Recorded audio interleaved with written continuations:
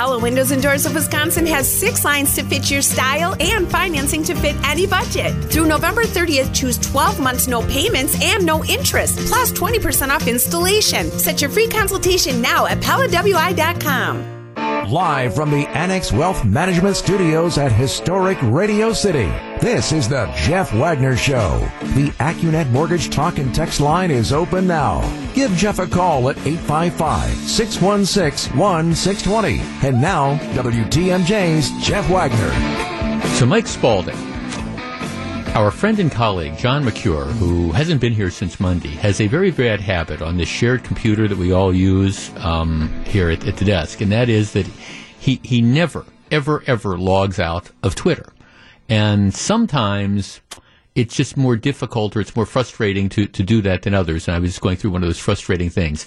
Is there something that we could do to teach him a lesson and remind him that perhaps signing off of Twitter on the common computer that you and everybody else use I'm just trying to think, is there some like Twitter message that we could send out to the various followers of McCure that might tell him that you should sign off of this before you leave for a week? Could it be him sharing some of his vacation days with the rest of the staff, and then we can say, look, it's in writing. I don't know. You said it. It could exactly be. No, this is Thanksgiving week. I'm in a good mood, so we will just publicly shame him and move on from that. But it's like, I'm like, why can't I get into my Twitter? Oh, it's because it's McCure that's open. Okay, now how do I log out of this and stuff like that?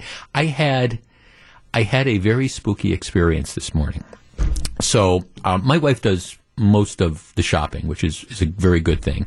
But this morning, I had to go to the store because tonight we're going out to dinner with my niece, who is a freshman in law school at American University in D.C. She's in town for the holidays, so we're going out to dinner tonight with my brother and my niece and my nephew. And then after that, my stepdaughter and son-in-law, they have a party. They call it an old-fashioned Thanksgiving, which is where they make old fashions. All right, there you go. Exactly. So I was at a bourbon tasting a couple of weeks ago, and the people there recommended the bourbon to have with old fashions. And it's as weird as it sounds, it's Wild Turkey 101. They say it's just a great bourbon to have with old fashions. And I've tried it a couple times since then, and I agree. So I wanted to go and I wanted to get a bottle of Wild Turkey to bring to the thing. So I go into the Metro Market that's kind of by where I live. And I'm thinking, okay, what else do we need? And we were kind of low on bottled water. And even though my wife would get it, it's kind of bulky. So I'll do the heavy lifting because I'm the big, strong man. That's good. So I get a couple, 20 cases of bottled water. And then they had a deal. We drink Diet Coke, and they had this deal on Diet Coke where 4 12 packs for $12 or something like that, which I thought was a pretty good deal. So I go in for the bourbon. So now I'm loaded up. I got 2 bottles of bourbon, and I got 2 24 packs of water, and I've got the 4 things of Diet Coke, and I'm getting ready to check out, and I look in the aisle next to me. I swear to God, it's Gene Miller, our morning host, soon to retire Gene Miller, and the guy, he's wearing a mask, but it's Gene Miller. It's the same size, it's the same hair, it's the same, at least above the mouth. It's Gene Miller, and I'm thinking Gene Miller lives on the opposite side of town as I do, and I'm thinking, what is Gene Miller doing in my Metro Mart here? And then I look over a little further, and the reason the guy's wearing a mask is he's an employee at Metro Mart because he's got one of these jackets on that says Metro Mart or Pick and Save or whatever. And I'm sitting there thinking, is this what Gene Miller's retirement job is going to be? Is he already auditioning for something else? And because I assume to work at the Metro Mart you don't have to get up at 2 a.m. Maybe you can get up at 6 or 6:30. Well, a little Ghost of Christmas Future happening right there. This was Gene's twin. It was just Gene's twin, to the point that I'm now starting to uncomfortably stare at this guy, because if it wasn't Gene Miller, and I assume it wasn't, it was his twin brother and stuff. And I'm thinking, my God, what is he doing here? But if you see somebody wandering around town and you think it's Gene Miller, be careful, because it may be Gene Miller, but it might not be. And if there's somebody that comes up to you in the self-service line at the Metro Mart and tries to help you scan stuff and it looks like Gene Miller, I don't think it is, but it could have been his absolute twin. You know what could happen? Gene could go to the grocery store by you and just kind of follow this gentleman around a little bit and just maybe see himself out of body, what would it look like? Have you ever run into somebody that really closely looks like you? Because, they say everybody has a twin. I get pictures every once in a while of people that, like, friends will send me of, like, oh, I thought it was you. Some of them are more flattering than others. Right, yeah. No, I think it's hard to see yourself. Right. Right. So, no, I've never had, like, the Spider-Man point at each other moment in my life. Right. No, me neither. But I'm telling you, if Gene Miller had been with me this morning at the Metro Mark that I was in, it would have been, you could have put the two of them together and you would have thought that it was double photography. Have you ever had the instance where you thought it was, say, a Gene Miller and you actually went up to them and said something? Yeah. I've had that happen with me and my wife a couple of times. Yeah. One time at the grocery store where I actually put something in the cart, not fully paying attention to who's pushing it. It was very awkward. Right. But it's like, oops, sorry. Excuse me. Do you ever get in a car? All cars look alike nowadays. And occasionally that'll happen. You go up to this car and you try to open the door or something and it doesn't open and you go, what? And it turns out that there's one that's exactly like your car, same color, and yours is 2 over and you've gone to the wrong car. That has never happened to me, but we just saw my parents over the weekend for our early Thanksgiving, and my dad was saying not only did he do that and go to the car, it was open and he sat in it.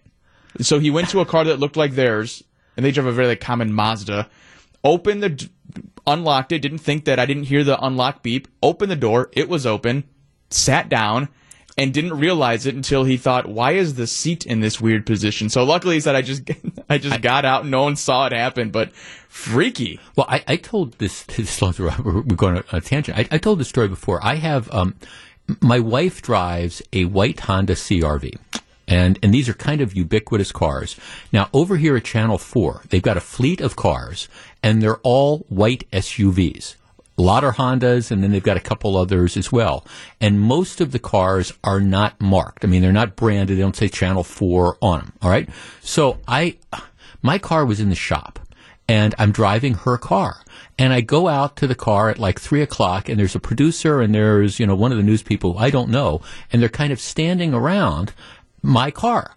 And the way it works at Channel 4 is the keys to the cars that you share, they just leave them in the car. They just put them wherever they put them, like under the floor mat or whatever. That's where they put them. So I go out, and these two of them, they're in my car, and they're looking around, they're rummaging through my car, trying to find where the car keys are and stuff like that. And I'm like, excuse me, what are you doing? Whoa, and then it's this comes the dawn moment that this is not somebody, and I didn't lock it. I guess that's the lesson. You lock it, but we've got a guarded we got a gated parking lot. If I think of it, I lock it. But they were rummaging through my car, looking for the car keys to take it out on an assignment. Did you just admit to parking in the employee parking for TMJ4? No, this was not. This is where the rest of us park. No. Oh, okay. It was a straggler. They thought it was a straggler then. Well, if you look along that fence there, they've got. It's not just that employee parking thing. No. That's where they park all the cars. There was there's this long line of like white SUVs, and so I just happened to be one in the middle of them, and they're where did this guy leave the car? And I'm like, okay, well, interesting. They were embarrassed. I can imagine so. They were embarrassed. Well, did you have the first thought? I'm in Milwaukee, and this is. We talk about stolen cars so often. Is this really happening? Well, I didn't really think that was the thing. Like I say, it's a gated, closed parking lot here. I wasn't really worried about that. I didn't think it was a carjacking thing, but it was kind of, what was your first clue when you couldn't find the cars or when there wasn't anything else? Or maybe it was my coffee mug that was in there. I don't exactly know, but it all worked out. All right, let's switch gears. If you follow me on Twitter, and it's at Jeff Wagner 620. I have a tweet out. John Chisholm, the district attorney in Milwaukee County, has made the front page of the New York Post. And I've got a link to the picture. It's got a picture of John Chisholm, and it's got a picture of Darrell Brooks. Darrell Brooks is, of course, the man who is now responsible for the death of 6 people, including a child. He's responsible for the injuries of 50 or 60 more people. And as everybody, including the DA's office now, admits, he's a guy who should not have been out on bail in the first place. Now, my point that I have been making all week is this, to me, it's not a one-off case. this was an inevitable product of a policy that there has existed in Milwaukee County, I believe, for the last 10 to 20 years, of trying to put dangerous people back out on the street because we don't want to be viewed as being politically incorrect. We don't want to lock up people too long. We don't want to hold people on high bails. And so while this case is extreme in the fact that the guy on the ridiculously low bail has killed a bunch of people and injured dozens and dozens more people, what's happened is this is, I think, something that happens on a regular basis. And if there were intrepid members of the media out there, I would challenge them to, I don't know, review a number of the people who have committed crimes in, say, just the last 3 years and look at their criminal records. And I predict that you would be shocked at how many people were either out on bail or some other form of release who have committed crimes that are now on their way back to prison. So I think it's kind of endemic of what's going on. But the New York Post today harkens back to something that Chisholm said when he was first elected, and this is back in 2007, and I remember when he said it, and we could go back and we can pull tapes of the shows that I did around this time in 2007, because I couldn't believe the guy was saying it, and I was predicting at the time that this would be a disastrous policy. Well, here's the headline on the New York Post, and again, if you want to see the picture, you can follow me on Twitter at Jeff Wagner 620. Woke DA who freed Wisconsin suspect, quote, "You bet someone will be killed by my reforms." And then headline, "Bail madness, suspect wanted to hurt as many as possible." And here's the caption under the photo of Chisholm. When he was elected Milwaukee County District Attorney in 2007, John Chisholm defended his philosophy of keeping people out of jail. Quote, "Is there going to be an individual I divert or I put into a treatment program who's going to go out and kill somebody? You bet. You bet. It does not invalidate the overall approach." His office is under fire for asking a judge to free repeat offender Darrell Brooks on only $1,000 bail. Brooks is charged with killing 5 in a parade massacre. We know that number is now increased to 6. But this is part of an overall philosophy that the district attorney's office has adopted of trying to bend over backwards to try to use the least restrictive alternatives possible and release as many people as they possibly can. Our number, 855-616-1620. That is the Acunet Mortgage talk and text line. Here's the question. When he took office, John Chisholm predicted that his policies would lead to the deaths of innocents. And he said, look, he's willing to live with that. Well, now that his prediction has come true, is it time for him to resign? 855-616-1620. That's the Acunet Mortgage talk and text line. What do you think? You're listening to Jeff Wagner on WTMJ. Looking for somewhere to watch this weekend's Packer game against the LA Rams? Join WTMJ's Carol Kane at Flannery's in downtown Milwaukee's historic Cathedral Square. Carol will be there from 3 to 6 with fun games, prizes, and much, much more. Plus, enjoy 22-ounce Miller Lights for just $4. It's the Miller Lite Watch Party with WTMJ's Carol Kane at Flannery's for this Sunday's Packers game. For more information, head to WTMJ.com. 855-616-1620. That is the Acunet Mortgage talk and text line. This and I guess one of the things that I feel really strongly about is that what happened in Waukesha with the suspect Darrell Brooks, the person responsible for the massacre in Waukesha last Sunday. This, I do not believe, like I say, is a one-off. It is extreme, but my guess is if you look at criminal records over the last 10 years in Milwaukee, and especially if you could look at juvenile records, because juvenile records are protected, and we never know. When you see the story about the 13-year-old the 13-year-old that's murdered the woman and driven over her while stealing her car, we never find out what the disposition of. We never find out about the prior juvenile record because we don't make those public because we want to protect the juvenile murderers. So this is, I believe, it is the tip of the iceberg, but it's an extreme tip. 2 weeks ago, I was in Key West for a couple days. Toward the Harry Truman Annex where Truman used to vacation, and they've got a replica of his desk there, and on that desk it says the buck stops here, which of course was Harry Truman's approach. At the end of the day, you are responsible for what happens. Well, I don't think there's any way you can look at what happened on Sunday without acknowledging that the district attorney in Milwaukee County is ultimately responsible for this. And maybe they can do a search and they can, find some, rookie assistant district attorney that they want to, hold responsible for this. But this is part of an ongoing pattern of releasing people into the community. And it's a pattern that John Chisholm initiated and defended in 2007. He predicted people would die. And now people have died, and I think it's time to hold him accountable. And yeah, I know I'm getting all sorts of people that are saying, okay, time for recalls and things like that. No, the decent thing to do would be to acknowledge what has happened, accept responsibility, and resign. Now, if you want to go do other stuff, if you want to work in the law and you want to try to work on bail reform and work from the other perspective about let's turn loose dangerous people, that's fine, but you should not do it from the position of being the prosecutor. 855-616-1620. Jeff, I think it's time for Chisholm to resign, as well as all the judges and other elected officials who apply soft on crime, recidivism strategy to dangerous habitual criminals.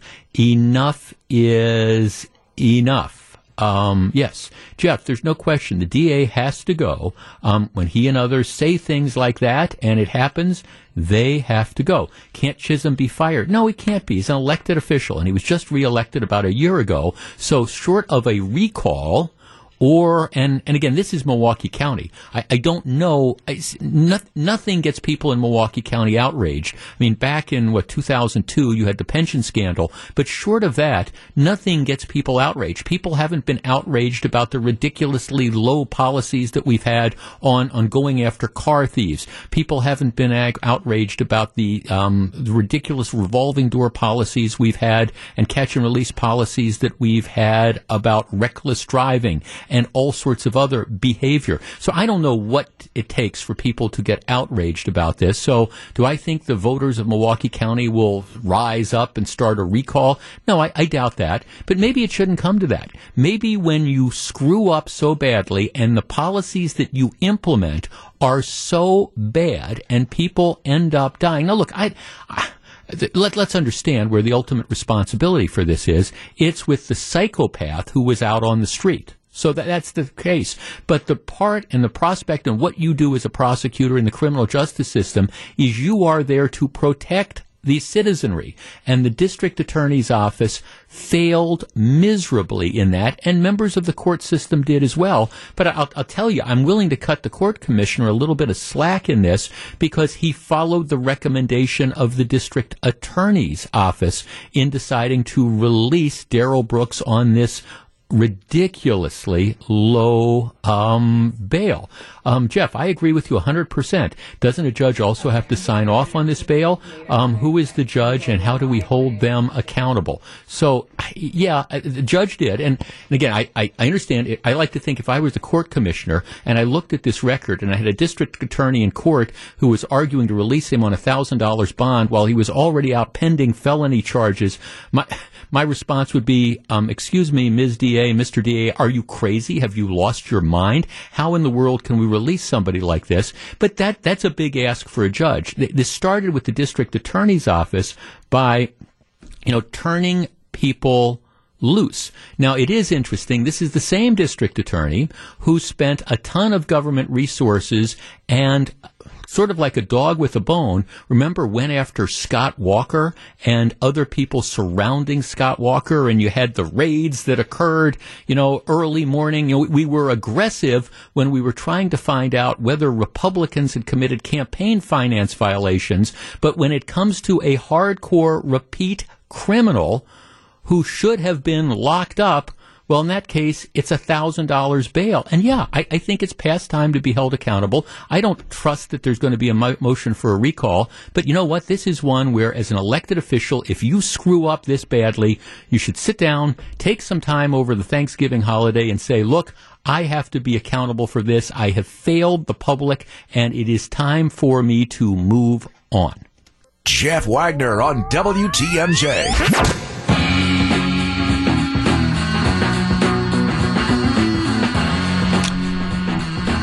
I don't think I'm going to be on John Chisholm's Christmas card list. No, seriously. I mean, this is such an epic failure. You know, if we go back to the Harry Truman doctrine of the buck stops here, this is it. This is the result of policies that John Chisholm has put in place that he bragged about, that he acknowledged people would die because of his policies. Well, now people have died, and maybe it's time for him to own up to that, and it's time to say, all right, I am stepping down. I'm not holding my breath for that. All right, we've got breaking news. The jury is in the Aubrey case. Let's take it live.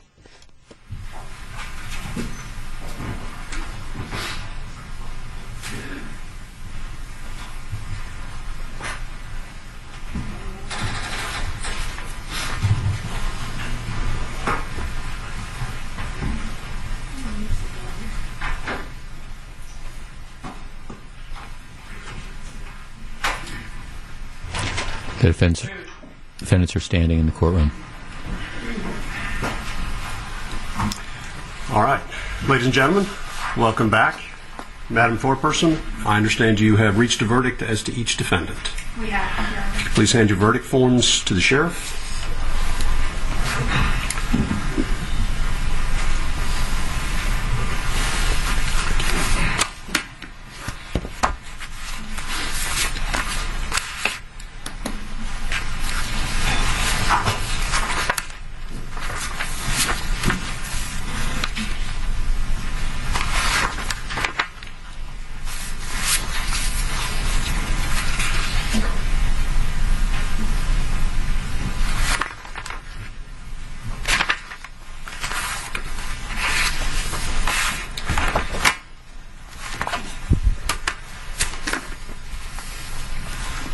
The judge is reviewing the verdicts now. I'm going to go ahead and address each one of these verdict forms separately. The first verdict form I have is the State of Georgia versus Travis McMichael. Mr. McMichael, please stand. Verdict is as follows. In the Superior Court of Glenn County, State of Georgia, the State of Georgia versus Travis McMichael, case number CR 000433. Jury verdict form. Count 1, malice murder. We, the jury, find the defendant, Travis McMichael, guilty. I'm going to ask that whoever just made an outburst be removed from the court, please.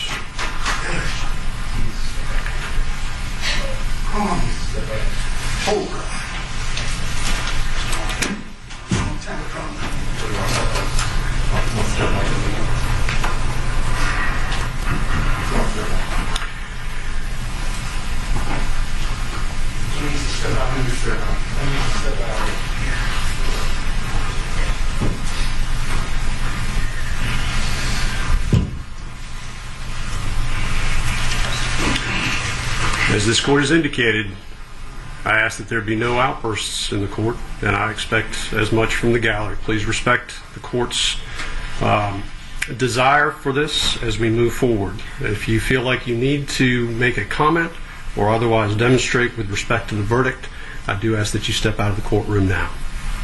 Count 2, felony murder. We, the jury, find the defendant, Travis McMichael, guilty. Count 3, felony murder. We, the jury, find the defendant, Travis McMichael, guilty. Count 4, felony murder. We, the jury, find the defendant, Travis McMichael, guilty.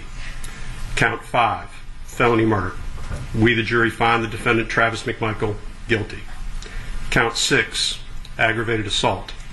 We, the jury, find the defendant, Travis McMichael, guilty. Count 7, aggravated assault.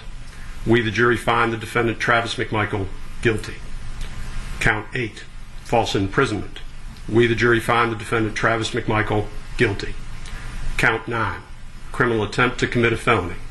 We, the jury, find the defendant, Travis McMichael, guilty. Dated this 24th day of November, 2021, signed by the foreperson. Have a seat. As to Gregory McMichael, in the Superior Court of Glenn County, the State of Georgia versus Greg McMichael, case number CR 20000433. This is the father of Travis Jury McMichael. verdict form. Count 1, malice murder. We, the jury, find the defendant, Greg McMichael, not guilty. Count 2, felony murder. We, the jury, find the defendant, Greg McMichael, guilty. Count 3, felony murder. We, the jury, find the defendant, Greg McMichael, guilty. Count 4, felony murder. We, the jury, find the defendant, Greg McMichael, guilty. Count 5, felony murder. We, the jury, find the defendant, Greg McMichael, guilty. Count 6, aggravated assault. We, the jury, find the defendant, Greg McMichael, guilty. Count 7, aggravated assault. We, the jury, find the defendant, Greg McMichael, guilty. Count 8, false imprisonment. We, the jury, find the defendant, Greg McMichael, guilty. Count 9, criminal attempt to commit a felony. We, the jury, find the defendant, Greg McMichael, guilty. This 24th day of November, 2021, signed by the foreperson. As to William R. Bryan. In the Superior Court of Glenn County, State of Georgia versus William R. Bryan, case number CR 2000433, jury verdict form. Count 1, malice murder. We, the jury, find the defendant, William R. Bryan, not guilty. Count 2, felony murder. We, the jury, find the defendant, William R. Bryan, not guilty. Count 3, felony murder. We, the jury, find the defendant, William R. Bryan, guilty. Count 4, felony murder. We, the jury, find the defendant, William R. Bryan, guilty. Count 5, felony murder. We, the jury, find the defendant, William R. Bryan, guilty. Count 6, aggravated assault. We, the jury, find the defendant, William R. Bryan, not guilty. Count 7, aggravated assault. We, the jury, find the defendant, William R. Bryan, guilty. Count 8, false imprisonment. We, the jury, find the defendant, William R. Bryan, guilty. Count 9, criminal attempt to commit a felony. We, the jury, find the defendant, William R. Bryan, guilty. Signed this 24th day of November by the foreperson. Go ahead and have a seat. Court having read the verdicts and accepted the verdicts, anything from the state? No, Your Honor, nothing from the state. Anything from the defense? We ask the jury be polled, Your Honor. All defendants ask the jury be polled? All right, ladies and gentlemen, I'm going to ask each of you... Okay, we're going to dump out of this now. What they're doing is polling the jury. A defendant has the right to have each individual juror questioned. And so what the judge will do is the judge will, juror number 1, are these your verdicts and were these your verdicts? And everybody always says yes. So that's the situation here. They're polling the jury. Tell you what, Melissa, do you want to finish the news? Or should we just go right into... All right, we're going to take a break. When we come back, by the way, these guilty verdicts, which is the majority of the verdicts, this is clearly the right thing. This was, if this case had resulted in not guilty verdicts across the board, it would have been an incredible injustice. Now, I understand some people might be saying, well, why did they convict the one guy of malice murder and the other not? I'll do my best to explain. In Georgia, every state is different, but I'll do my best to explain the difference between malice murder and felony murder and why the verdicts do appear to me to be logically consistent. So I'll try to make sense of this. Bottom line is that this is, in my opinion, it is the right result. You have murder convictions, no matter how you slice it, for all 3 of the individuals who are responsible for the death of Ahmaud Arbery. If you're not familiar with the facts of the case, I'll give you a brief rundown of that as well and try to break down the verdict. But this is, the convictions are clearly the right thing to do. This was not in any way, shape, or form a self-defense case. Back to explain in just a minute. This is Jeff Wagner. Welcome back to Jeff Wagner on WTMJ.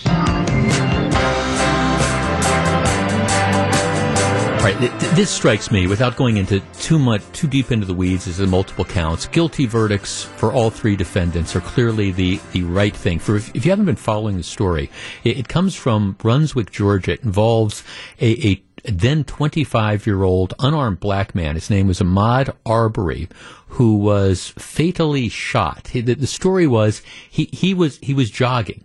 And apparently what happened is, as sometimes happened, he's jogging and he's running past a house, and the story is that he apparently kind of like stopped, and the house was under construction or something, and he was sort of kind of looking around at the construction site, and then he continued jogging. What happened was two men, this father and son, Travis McMichael, who's the son, and his father Gregory, see him like looking around the construction site and decide to chase him. Their story was, well, we think he had stolen something. Because there had been a series of break-ins in the neighborhood, so we think because we saw this black guy, they don't say that, but that's what the argument was. We see this guy who's a jogger who's looking around, and then so he starts running off, so we start to chase him in our truck. And he doesn't slow down. He's being chased by these two characters in the truck, and he keeps running. So they keep chasing him. The third guy, this William Roddy Bryant, is in another vehicle. So he sees this. He videos the pursuit and the shooting. So ultimately what happens is the McMichaels, they catch up to the jogger, and they block him off. And Travis, the son, gets out of the vehicle with a shotgun, at which point in time an argument ensues, and Travis, the son, shoots Mr. Arbery, shoots and kills him. As a result of this. And without going again too deeply in the weeds, the argument is, well, we were making a citizen's arrest, and he tried to resist. He didn't have a gun. He didn't attack us, anything like that. But, we were doing what we were entitled to do under the law in Georgia. The third guy, William Bryan, who was following in the truck, he says, I joined in this chase independently. I wasn't sure if he had done anything wrong, but, I was a party to this. All right. So what were the convictions? The most serious charge, even though they're all serious, the most serious charge is what they call malice murder. The son was convicted of malice murder, and he's the one that actually shot Arbery with the shotgun and killed him.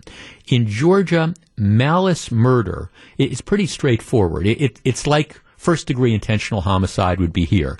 It's with deliberate intention, if you unlawfully take the life of another human being where no considerable provocation appears, you are guilty of that. So the guy who actually shot him gets convicted of malice murder. The other two were convicted of what they call felony murder. Felony murder is where if you are, as a general rule, if you are involved in a criminal activity with others and somebody else does something, you are also responsible for that. Most common example I would always give is, let's say you're part of a crew that's going to go rob a bank, and you're the guy that's driving the getaway car, and your three buddies go into the bank with shotguns, and one of the three of them shoots and kills somebody in the bank.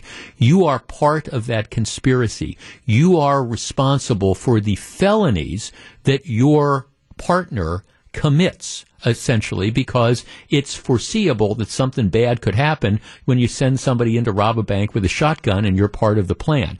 So the felony murder, it means that somebody can be convicted of felony murder without actually killing someone. And in this case, both the father, who didn't actually pull the trigger, but was responsible for helping chase down Arbery and detain him, the jury found him to be guilty of felony murder. And there's a couple different counts of felonies that they committed, an assault and a false imprisonment, but he was convicted of murder. It's the felony murder charges, even though he didn't pull the trigger. The same thing is true for the third guy who was part of the chase. He was convicted on fewer felony murder charges, but the jury did find that he was responsible. He was involved in a criminal activity.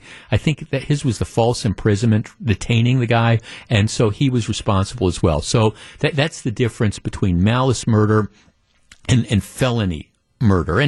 And candidly, without breaking down each one of the charges, it seems to me that it's an appropriate disposition. Bottom line is, all three of the people responsible for the detention and then ultimately the murder are going to serve lengthy jail sentences. And candidly, I think this is an appropriate verdict under these circumstances. This was never a self-defense thing. And this shows, again, one of the consequences of vigilantism. In this particular case, rather than simply calling the police, if you thought that there was evidence that this man had stolen something from a construction site, you call the police, you let him go. You don't pull the shotgun out of the back of your pickup truck, go chase him down, get into a confrontation, and shoot and kill him. So this is not the Rittenhouse case. This has never been the Rittenhouse case.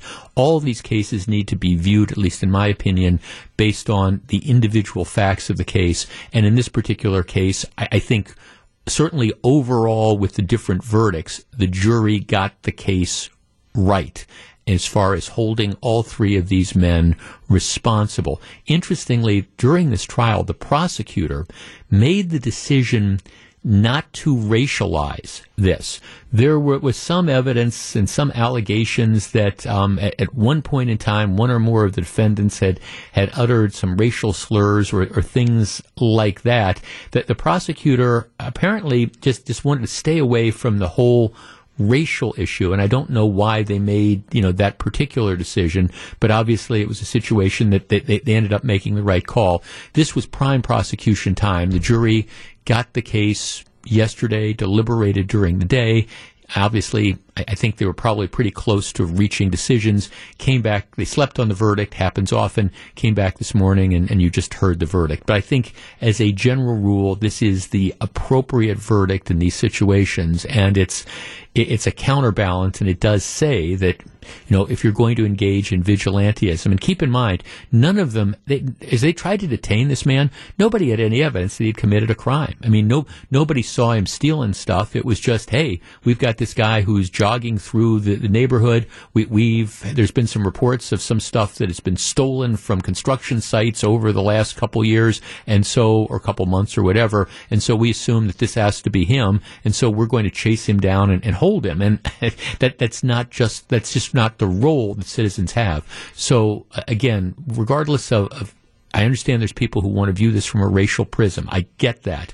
But at the same time, I think if you just look objectively at the facts of this case, what you find is a clear-cut case suggesting that the three people are, in fact, guilty of various crimes. And certainly for the son in this case, who was the one that took the shotgun and shot him, felony murder, the first-degree murder malice, the first-degree intentional homicide, is clearly appropriate. And my guess is, if this verdict had gone the other way, I think clearly you would have had a lot of unrest. And I just want to be real clear here. This, to me, regardless of what the small p politics are with this, that this is really, objectively speaking, it's the right verdict for the jury to reach. All right, back with more in just a couple minutes. Live from the Annex Wealth Management Studios at historic Radio City, this is the Jeff Wagner Show. And now, WTMJ's Jeff Wagner. Good afternoon, Wisconsin. The sidelight of the Arbery case is, again, another black eye on prosecutor's offices. Now, locally, of course, we have that with the insane decision of John Chisholm's office to let Darrell Brooks go. And as I've argued, this is part and parcel of an overall philosophy that Chisholm announced in 2007, where he was acknowledging that because of his various policies, not his bail policies specifically, but because of his policies, that the dangerous people would be put out on the streets. And now that prediction has come home to roost. And as I was arguing in the first hour of the program, I think the decent thing to do would be to resign. Not assuming that he's going to do that, but that would be the decent thing. In the Arbery case, there are also elements of prosecutorial misconduct, and this has gotten a lot of attention as well. What happened was the murder was on February 23rd of 2020, and the shooter, the guy with the shotgun, who was convicted today of felony murder, of murder, malice murder is what they call it. His name is Travis McMichael. His father, who was with him when they chased Mr. Arbery. His name is Gregory McMichael. Gregory McMichael had worked as an investigator for the local DA's office for about 30 years. So I think he was retired at the time, but he had worked. So he had a connection with the district attorney's office. Now, this is a situation where if you're the district attorney and you suddenly find out that, somebody who had worked in your office for more than a cup of coffee, it wasn't just like somebody was there for a couple hours, he'd been an investigator for decades, and you find out that he has been involved in a potential murder, it's a no-brainer. You don't touch this case. You just immediately say, I've got to recuse myself, and then you contact whoever it is that you have to contact, and you say, well, our office cannot handle this case. We cannot evaluate this. He knows everybody in our office. We have to get rid of it. Well, they didn't do that until February 27th, 4 days after the fact. And the prosecutor at the time, she lost her re-election battle last year. Her name was Jackie Johnson. At least according to the allegations, she allegedly told two police officers that they should not arrest Travis McMichael. She told, that's the son who was involved in the shooting. She said, don't arrest him. So, all right. And the question would be, well, why? You have somebody who just shot somebody else with a shotgun. Why wouldn't you put him into custody? Well, it took her 4 days or so to recuse herself. She, by the way, has subsequently, she's now under indictment herself for misconduct in office in connection with her handling of this case. So the case goes to a second prosecutor, and she pretty much, apparently, she sort of handpicked who she wanted to have handle this case, a second prosecutor. So the second prosecutor gets the case, and he investigates it for a while, and then on April, first of all, he reiterates an opinion in a letter to police on April 2nd that he thinks the shooting was perfectly legal. Okay? How you can come up with this conclusion, I don't know, but he says he thought it was perfectly legal. But he's got a conflict as well because Travis McMichael and Gregory McMichael being the dad, he was an investigator and he worked with people in the second prosecutor's office. So there's a conflict there. So the second prosecutor, who has opined that he thinks the shooting was perfectly legal, don't ask me where that comes from, he has to recuse himself. So the case ultimately goes to a third prosecutor who then, handled the case. About a month after the third prosecutor gets it, the video of the shooting surfaces, and once people are able to actually see what happens, it's a 36-second video that begins with Arbery jogging down the middle of the street towards the pickup truck stopped in the road. They had passed him and they were kind of blocking his way. Gregory McMichael is in the bed of the truck. His son is standing near the driver's side with the shotgun. Arbery approaches. Physical confrontation occurs between him and Travis shoots him. Ends up shooting him.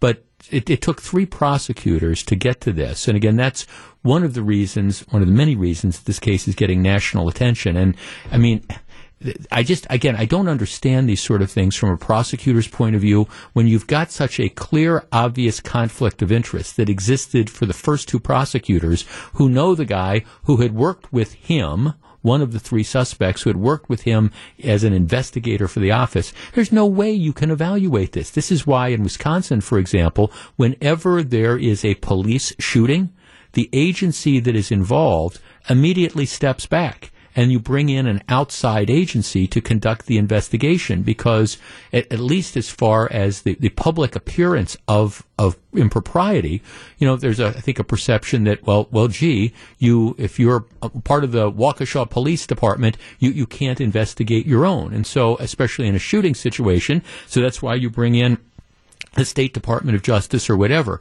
That's what should happen. It's what certainly should have happened with regard to the DAs here. Like I say, you've got one of the district attorneys who's now been charged with felony misconduct in office in connection with her handling the case. But that's the other side of this. I agree with the news reports at the top of the hour. They've convicted all three people on the majority of the charges. It seems to me like it is a just verdict and closes the book on what I think was a very, very sad situation. All right. Deer hunting season is winding down. The preliminary numbers are in. What's going on? We'll discuss. Jeff Wagner on WTMJ.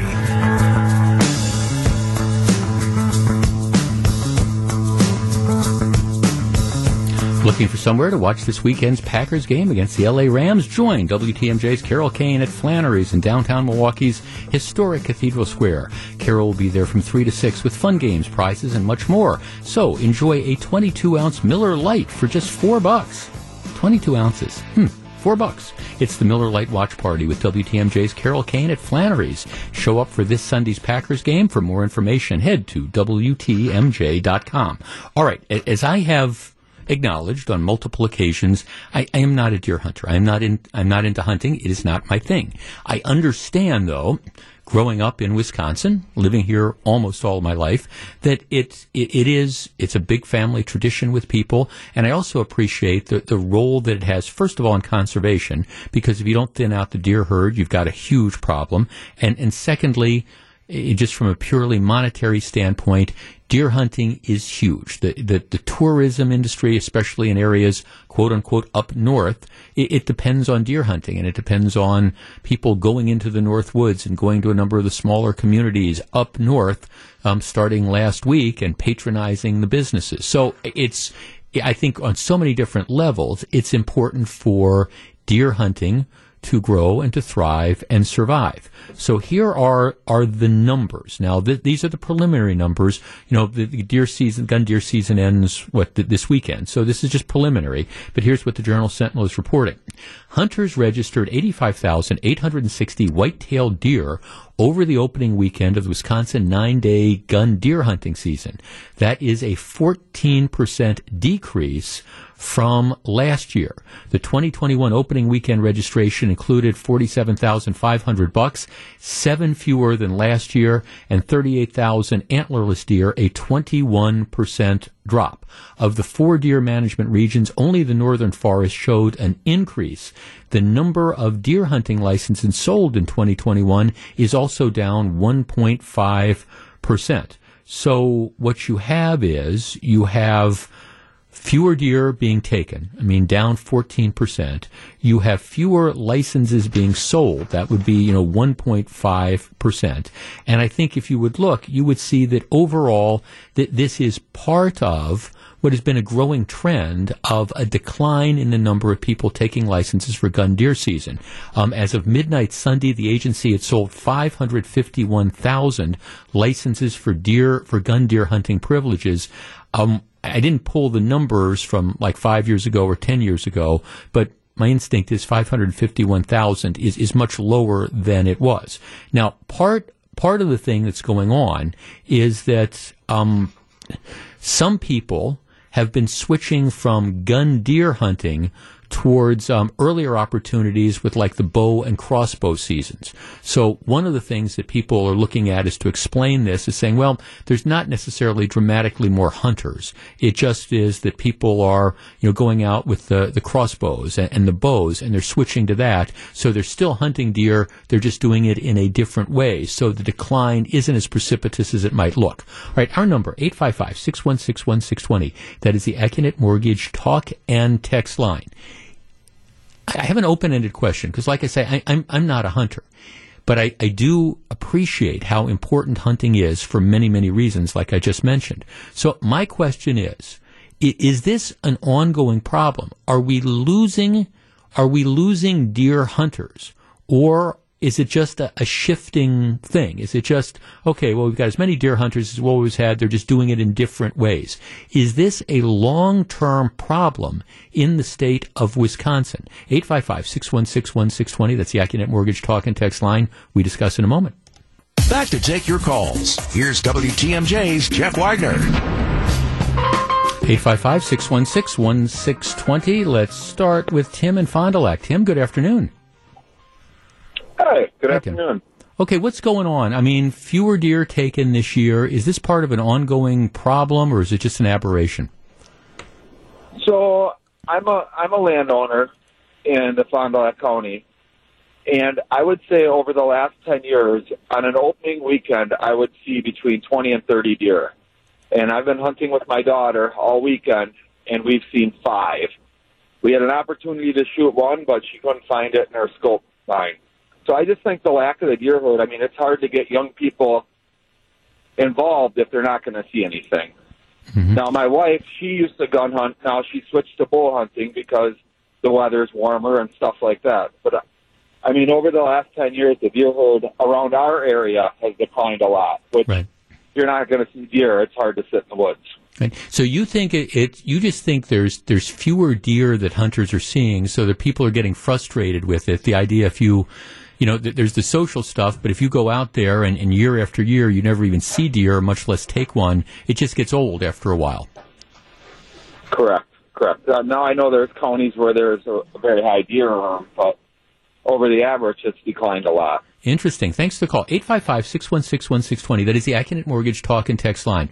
Now, I have heard exactly what Tim just said. I've heard from the similar sort of stuff from lots of hunters that it's at least it's a perception that there is a declining deer population, and there is the frustration. And again, I understand that, look, deer hunting for people who like to do it, it's fun, it's a tradition. You know, you go out to deer camp, you know, you sit around, you play cards, you know, all that sort of stuff. You get together with family and friends, and I understand that that's been going on for the time, but I've heard from a number of people exactly what Tim said, that it's like, well, you know, we've gone, it's been 8 years, and we haven't seen a deer, much less gotten a shot at one. And after a while, yeah, the camaraderie is fun, but, you know, hey, why don't we go to a motel and go to a swimming pool or something if we're not going to see a deer? 855-616-1620. That's the Acunet Mortgage talk and text line. I mean, is that a real problem that's out there, I guess? Because, as I was saying a minute ago, I just think it's extremely important. The deer hunting industry is important. The hunting industry in general, and deer hunting in particular, is crucial for tourism. It's crucial for economic survival, and, you know, just from, culling the herd, it's important as well. 855-616-1620, which is the Acunet Mortgage talk and text line. Now, here's a texter who says, Jeff, there are just as many or more deer being taken than ever. However, I believe that with check-in station eliminated, hunters just don't bother reporting them.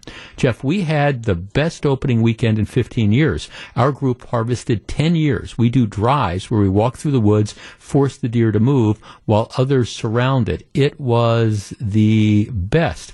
Jeff, for years, 30 plus, I bought both bow and gun licenses. Now I'm unable to go. If I were able, I would still be hesitant because of chronic wasting disease. By the way, I believe deer are still plentiful in our Northwoods area. All right, we're going to pick it up right there. So, because I want to hear, I think this is a big, big story, and I know people are coming back from the first weekend of deer hunting. Is this an ongoing problem, or is it just an aberration? Jeff Wagner on WTMJ. 855-616-1620, which is the Acunet Mortgage talk and text line. Right? Is there a long-term problem with deer hunting? And I mean, my answer is I hope not. You know, a lot of people have told me, well, they've been frustrated because they just don't see deer. Now, my son-in-law, Darren, who I'm going to see tonight and tomorrow, he deer hunts every year. He's originally from outside the Green Bay area, and he goes out with his father and I think his brother, and they deer hunt. And this year, for the first time in years, I know he got a buck, and he was very, very proud of that. Let's talk to Todd in East Troy. Todd, you're on WTMJ. Hello. Hey, Jeff, how are you doing? Good. What's going on here, if anything? Well, I agree with everything that you've mentioned so far. I believe this is, I don't want to call it a decaying sport, but yes, the numbers are going to decline for a myriad of reasons, just because of everything you said. You know, large families don't exist any longer. I don't believe they're passing it down to the degree that they did in the 50s and the 60s. But one point I did want to make is the explosion of the popularity of the archery season. And I never see as many statistics driven like we do in the gun season, but I'm a very avid archer, and it's just exploded. I'd love to see some numbers that compare and its popularity just to contrast the declining numbers that we see in the gun season. That's all I've got to say. Why do you think the archery aspect of this is increasing so much? A lot like golf, technology has come a long way. These bows shoot 350 feet per second. It's a niche sport that guys get into, and quite honestly, the gun season is not very challenging. You can shoot 250 yards. Yeah, it's great for introducing the sport, but if you really want to break it down, it's much more fun and challenging to shoot something with a bow. It just how about the weather too? I mean, bow season starts earlier, so and I understand this year it wasn't bad, but sometimes it can be kind of dicey in late November as far as weather. You think weather might have a factor as well? Of course, and your typical person might find it nice to sit in a 50-degree day on opening day, but that's not when the deer move. The deer move when it's ice cold. They want to get on your feet, and so for those ice cold mornings, less people are hesitant or they don't go out. So it's kind of an oxymoron. And then the archery season goes 4 months, September, October, November. It goes all the way to the end of January. I mean, that is a huge opportunity to bag something with a bow. Right. Thanks for the call. I appreciate it. Here's a text, Jeff. We have seen declining numbers for the past dozen or years or so. We hunt in central Adams County around highways 13 and 21. What is exploding up there is the wolf population, and nothing is done or allowed to be done to control them. We find eaten carcasses year-round, and they pretty much wiped out each year's fawn crop. And I understand that there's some people that are out there who think we shouldn't be culling the wolf population and stuff, and we've allowed these predators to just continue to roam farther and farther south. And I understand that that's it, but I do think that's a factor as well, at least for some of the areas where you're not finding as many deer. I think part of it is because you have predators like the wolves that have allowed to essentially take over areas. 855-616-1620. Ryan in Franklin. Hi, Ryan. Hi, Ryan. How are you doing, Jeff? Good. What do you think? I think the numbers are declining, like you had said before. The baby boomers are, I hate to say it this way, they're dying off, but they're not hunting anymore, and they're not bringing it up as a tradition like when I was a kid. This was my 43rd consecutive deer season without missing an opening day. And I hunted a nice group of guys, friends, family, but you can see that the other deer camps around us are dying. People aren't coming anymore. They've gone from 8 to 10 guys down to 2. And I just don't think it's being passed on. And another thing, the younger generation seems to need instant gratification with the things they do, like video games and stuff, where they don't want to sit out in the woods for 4, 5, 6 hours and maybe see one deer. Right. Maybe. That the operative thing being, maybe. That, because like I say, I've had several people who do deer hunt who've just told me the frustrations that they've gone lengthy periods of time, I mean several years, without seeing deer, much less getting a shot at one. And after a while, you go, hey, I'd like to see you guys, and I'd love to hang out with you, but let's go to the corner bar, or let's rent a hotel room and go to a pool for a weekend or something, as opposed to sitting in deer camp. Exactly. Leading into that, most hunters don't care whether they get a deer or not. They're just out there for camaraderie and to maybe see some whether you bag one or not. Now, I hunt in northern Russ County, which is north of Highway 8, and to go back to what one of your other callers said, is the wolf population in the northern third of the state is completely out of control. There aren't any deer up there anymore like there used to be. Okay. We have big tracts of land where you don't see any deer sign whatsoever. Right. No. Thanks for calling. No, I think that, and I've heard that from a number of people as well, and I know that that's this ongoing frustration because there's an effort to try to control the the wolf population, and whenever you do that, you have some people who go into court and they try to argue that we should need to treat these wolves as protected species, and the problem is if there's no predators for them, you're seeing exactly this. The wolves migrate further south and they take the deer along with them. 855-616-1620. Let's talk to Steve in Milton. Steve, you're on WTMJ. Good afternoon. Steve. Hi, Jeff. Hi, Steve. Calling from calling from Greene County. I hope my signal is good. We got you. What I want to talk about, I think there's a lot of good explanations, but one that's forgotten is kind of like what you said with the family farm and things like that. In Greene County, there's a lot of dairy farms and things like that in the 70s and 80s growing up, and a lot of that land is cropland now, and private land is hard to find. A lot of my friends have given up on hunting because they didn't want to pay the $1,000, to rent land. I'm lucky enough. I have a cousin and am on a small 30-acre farm that I can hunt. So, right, you just think it's just access. I mean, you can't if you don't have access to that private land. There's just not as many places to go. No, interesting. Thanks for the call. I mean, I think these are all very valid concerns, and I think that the folks at the DNR need to take a big look at this because there's all sorts of reasons. And look, and I understand stuff comes into favor and falls out of favor. I mean, and then it revitalizes. Bowling, and right? Remember bowling? I mean, I can remember when I was a kid, bowling was so huge around here that you had everybody who was, you had the bowling league at work, and then you and your spouse, you had the couples bowling league on Friday, and there were people that were involved. They'd bowl 3 nights a week, sometimes maybe more than that, and that was huge. And you had bowling alleys that were all over, and then bowling kind of fell out of favor. And yeah, I understand there's some bowling alleys that are around, but it's never really taken off again. Deer hunting is different. I understand it's not bowling, but at the same time, these are activities, and there's a lot of competition for people's time. There's a lot of competition for people's money, and I can especially understand if you make it too difficult, if you make it to the point our last caller was talking about where there's not, you can't find land that you can hunt. Or, the land that you can hunt, the areas where you can go, the wolf population has decimated the deer population. Well, after a while, you get frustrated and you say, okay, maybe I should take up bowling again. Gregory in West Allis. Gregory, you're on WTMJ. Good afternoon. Well, thank you very much for taking my call, Jeff.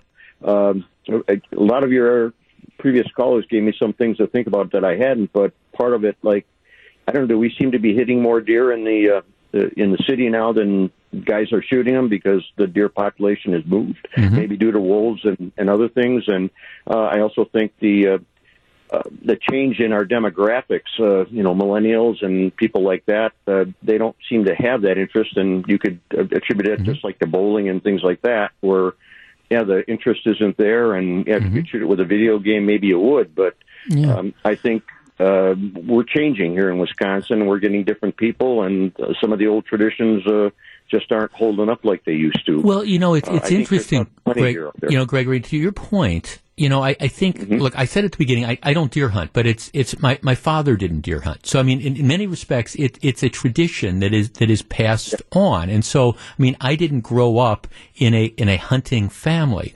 My guess is, and so if you don't grow up in a hunting family, I'm not saying people don't take it up later on, but it's certainly a lot easier if your experience is, hey, I'm 12 years old, my dad has shown me how to hunt. And it's just, we didn't do it. I didn't grow up in a hunting family, so I never got that hunting gene. And then, if you don't grow up with it, then the chances are your kids or your grandkids aren't going to grow up with it. So you might be onto something. I do have, a lot of family members that do it, but I almost use the Harley Davidson example. Everybody in Wisconsin used to drive Harleys and around the states. And now, people still do. I'm not saying it's dead, but the interest to drive Harleys isn't there like it used to be. No, I think. I don't know. No, thanks for calling. No, I mean that's a fair point as well. I mean, there was a time 25 or 30 years ago where everybody. Okay, not everybody, but many people, you wanted a Harley. That was the thing. And then I think that then became, okay, Harleys were, what your dad wanted. You've got the 20-year-old kid and the 45-year-old dad, and the 45-year-old dad loves the Harley, but okay, that's dad's activity. And I understand you pass that on to some, but I mean, that has been the big problem that Harley has had over the last several years. And I'm not sure they've exactly figured it out. They've tried to go to models and bikes and stuff that would be more appealing to the younger set, and whether they're ultimately able to do it or not, time will tell. But yeah, I think that's a very good analogy. You're like, okay, this was my dad's activity. Or, like I was saying earlier, if you don't come from a hunting family, you're not going to end up passing that on. And you put all this together and you see some of the numbers. Now, look, it might turn around, and I'm not predicting the end of deer hunting this year, next year, 2 years from now. I'm just saying that I think it's a big part of Wisconsin culture, and I think you have to take some hard looks at saying, hey, do we have problems moving forward, and are there things that we need to do to ensure that this financial generator and this important tradition continues? Back for more. Here's WTMJ's Jeff Wagner. Looking for somewhere to watch this weekend's Packers game against the LA Rams? Join WTMJ's Carol Kane at Flannery's in downtown Milwaukee's historic Cathedral Square. Carol will be there from 3 to 6 with fun games, prizes, and so much more. Plus, enjoy 22-ounce Miller Lights for just $4. It's the Miller Lite Watch Party with WTMJ's Carol Kane at Flannery's for this Sunday's Packers game. For more information, head to WTMJ.com. All right. In the first hour of the program, I've got a link to the story if you follow me on Twitter. It's at Jeff Wagner 620. John Chisholm, of course, made the headline, the front page of the New York Post, recycling a quotation of his that I talked about when it first happened in 2007, where he boasts that as a result of his policies, he knows that there will, what he says exactly is there going to be an individual I divert or put into a treatment program who's going to go out and kill somebody? You bet.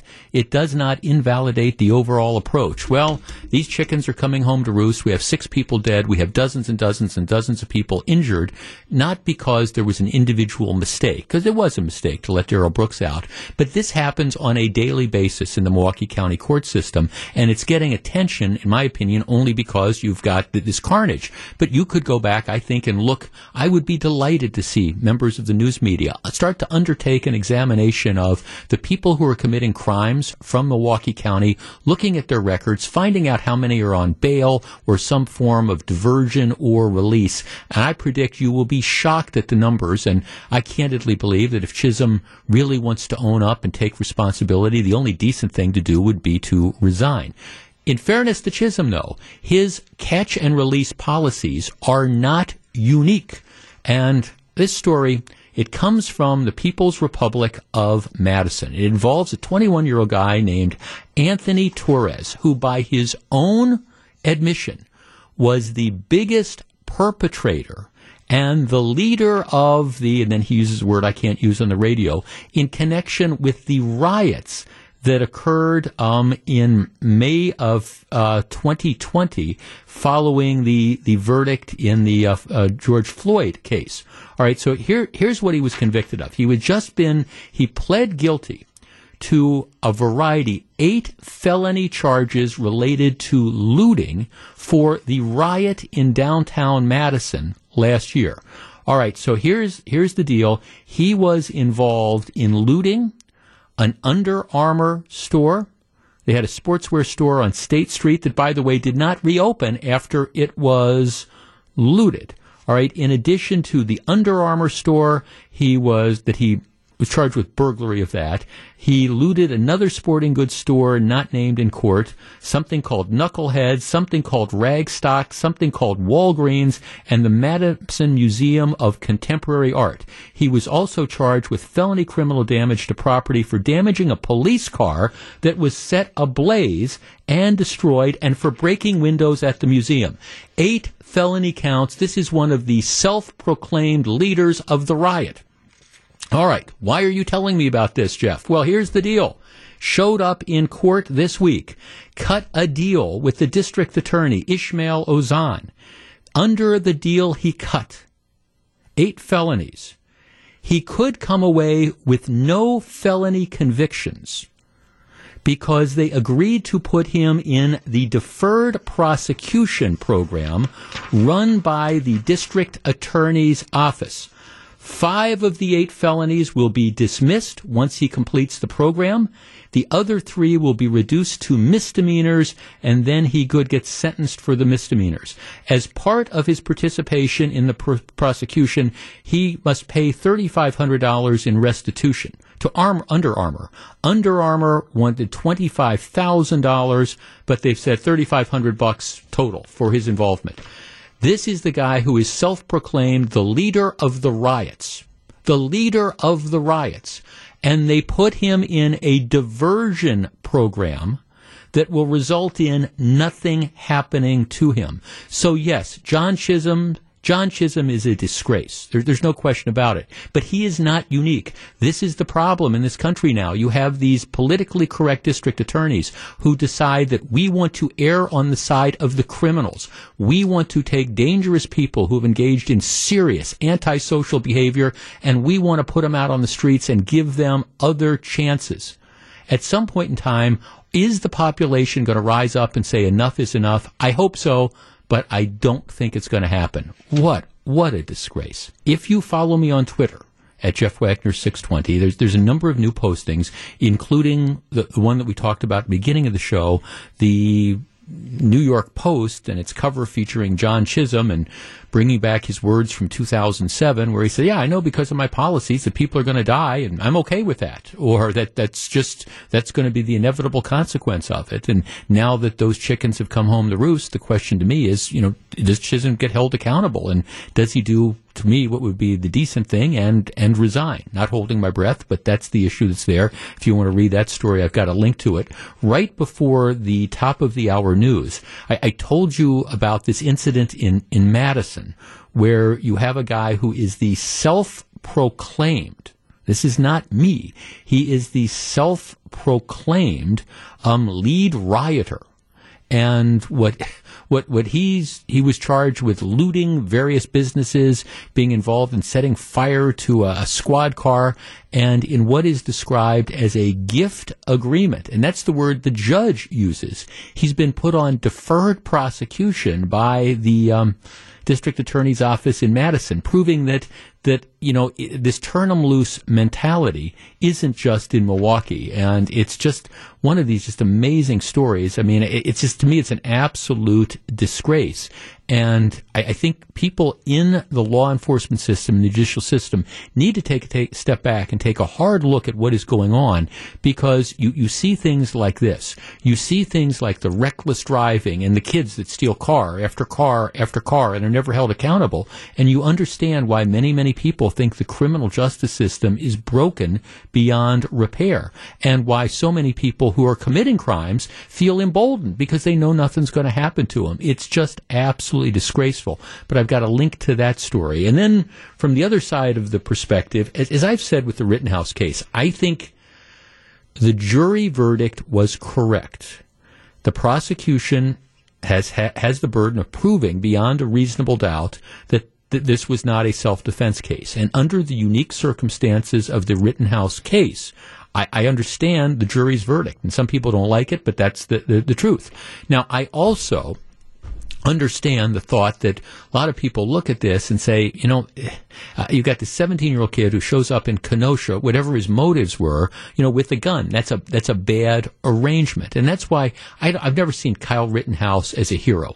I've always seen him as a stupid kid who came to Kenosha. Maybe he had a wannabe cop instincts or something like that. I mean, I think he came to that location that night, certainly not with the intent to shoot rioters and things, got separated from his group, quickly got over his head, ran into some protesters / rioters or whatever, first guy who had been threatening him all night and ended up attacking him, and then you're just kind of off to the races. Just a bad situation all around. But I've never seen Kyle Rittenhouse as a hero in any way, shape, or form, and I think it would be wrong to portray him in that way. I've also believed that, first of all, I understand for some people the lesson of Rittenhouse is, let's arm ourselves and let's go into these volatile situations. I think that's a bad message to take. Secondly, from the perspective of Kyle Rittenhouse, I understand why he did the interview with Tucker Carlson. He's trying to raise money for his GoFundMe campaigns and things like that, and I get it. But I was kind of impressed by his lawyer, Mark Richards, afterwards saying, well, Kyle wants to move out of state, and Kyle wants to take a lower profile, and he wants to enroll in college and things like that. And I remember thinking that's exactly what this kid should do, because the reality is he was involved in a situation, and the quicker you can try to, if you can ever put something like this behind you, the better that's going to be.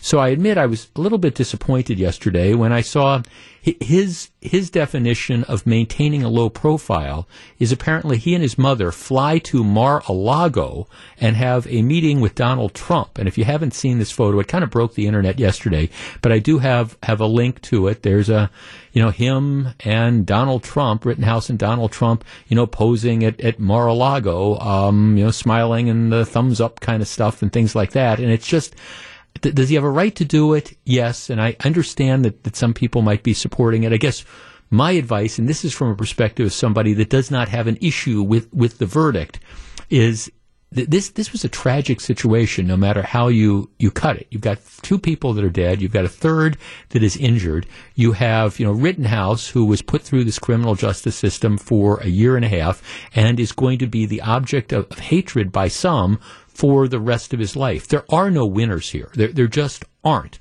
And I don't know, maybe the quicker he sort of lets his 15 minutes of fame or infamy die down, the better it would be. And with all due respect, traveling to Mar-a-Lago and posing with Donald Trump is probably not the best way if you want to quietly get about living your life. And just saying. All right, when we come back, well, a number of things, including political correctness isn't just in Madison, and Dr. Fauci says you need at least one more booster shot. We'll discuss. Stick around.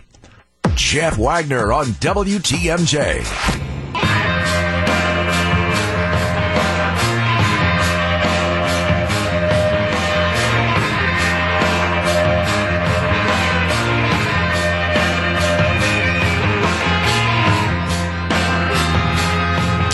I told you yesterday that the follow-up to this story from Madison, or I'm not sure how much longer we can call it Madison, but James Madison Memorial High School has been involved in controversy for the last year or two because some of the progressively educated, politically connected people in the community and some students objected to attending James Madison Memorial High School. James Madison, of course, was one of the principal authors of the Constitution, fourth President of the United States, Secretary of State, but he was from Virginia, and in the late 1700s and the early 1800s, if you were from a family that owned plantations in Virginia, you owned slaves. So because he owned slaves, that has now been the basis for canceling him. So the idea was it's inappropriate to force children to have to attend James Madison Memorial High School. We have to change the name because it is so traumatic. And that is precisely what they've done. They're going to be calling James Madison Memorial High School. It's now going to be renamed Vel Phillips High School. Vel Phillips Memorial High School. Vel Phillips, of course, being the first black person elected to statewide office in Wisconsin. And this is in no way to depreciate the significance of Vel Phillips, but it's the reason for this, the idea that we are canceling our founding fathers and forefathers because, well, they don't match up to our standards in 2021. This is, of course, and I've always raised the issue, and half tongue-in-cheek, but almost seriously, if you can't have James Madison Memorial High School, seriously, how can you have the city of Madison? Where are the liberal elites about that? Because, Madison was named after James Madison. So if you can't have the high school because people are too traumatized and too upset to have to go to the high school that's named after this slave owner, how can you do business? How can you live in a city that is named after the slave owner? And so it would seem to me that is inevitable. Now, my idea has been we change the name of Madison to Fred. There might be other names that you could come up with, but it is this idea. This is what happens when you follow you get the political correct woke ball rolling, and you go, where does it stop? And to me, again, it clearly calls for a change of the name in Madison. Just so you know, though, that this is not unique to the People's Republic of Madison. New York City Hall, since 1833, there has been a 7-foot-tall, 884-pound statue that has been in the conference chambers at City Hall since 1833. It is a statue of Thomas Jefferson. This week, the 884-pound statue, built in 1833, was taken down from its pedestal, packed away in a wooden box, and is now going to be sent off on a long-term, read permanent, loan to the New York Historical Society. That is because members of the Common Council, again giving in to wokeness and political correctness, decided that we can no longer have a statue of Thomas Jefferson because, well, Thomas Jefferson, just like James Madison, was in fact a slaveholder. Thomas Jefferson was a slave owner who owned over 600 human beings, said one of the members of the city council. It makes me deeply uncomfortable knowing that we sit in the presence of a statue that pays homage to a slaveholder who fundamentally believed that people who looked like me were inherently inferior, lacked intelligence, and were not worthy of freedom or rights. So, she can't operate under her sensitivities are such that she can't, do her job in a council where you've got this building honoring one of the founding fathers of this nation because, well, she can't function. Well, okay, so this is the answer. We've got to take the statue down so she is not traumatized, so she can function, which again brings me back to the city of Madison. I mean, is this the case? Do we have people in Madison that are so traumatized they cannot function because their community is named after a slave owner? And if so, where is the push? Let's get those change.org petitions going. Change the name of Madison. Name it whatever you want to name it. But, don't we have to be consistent?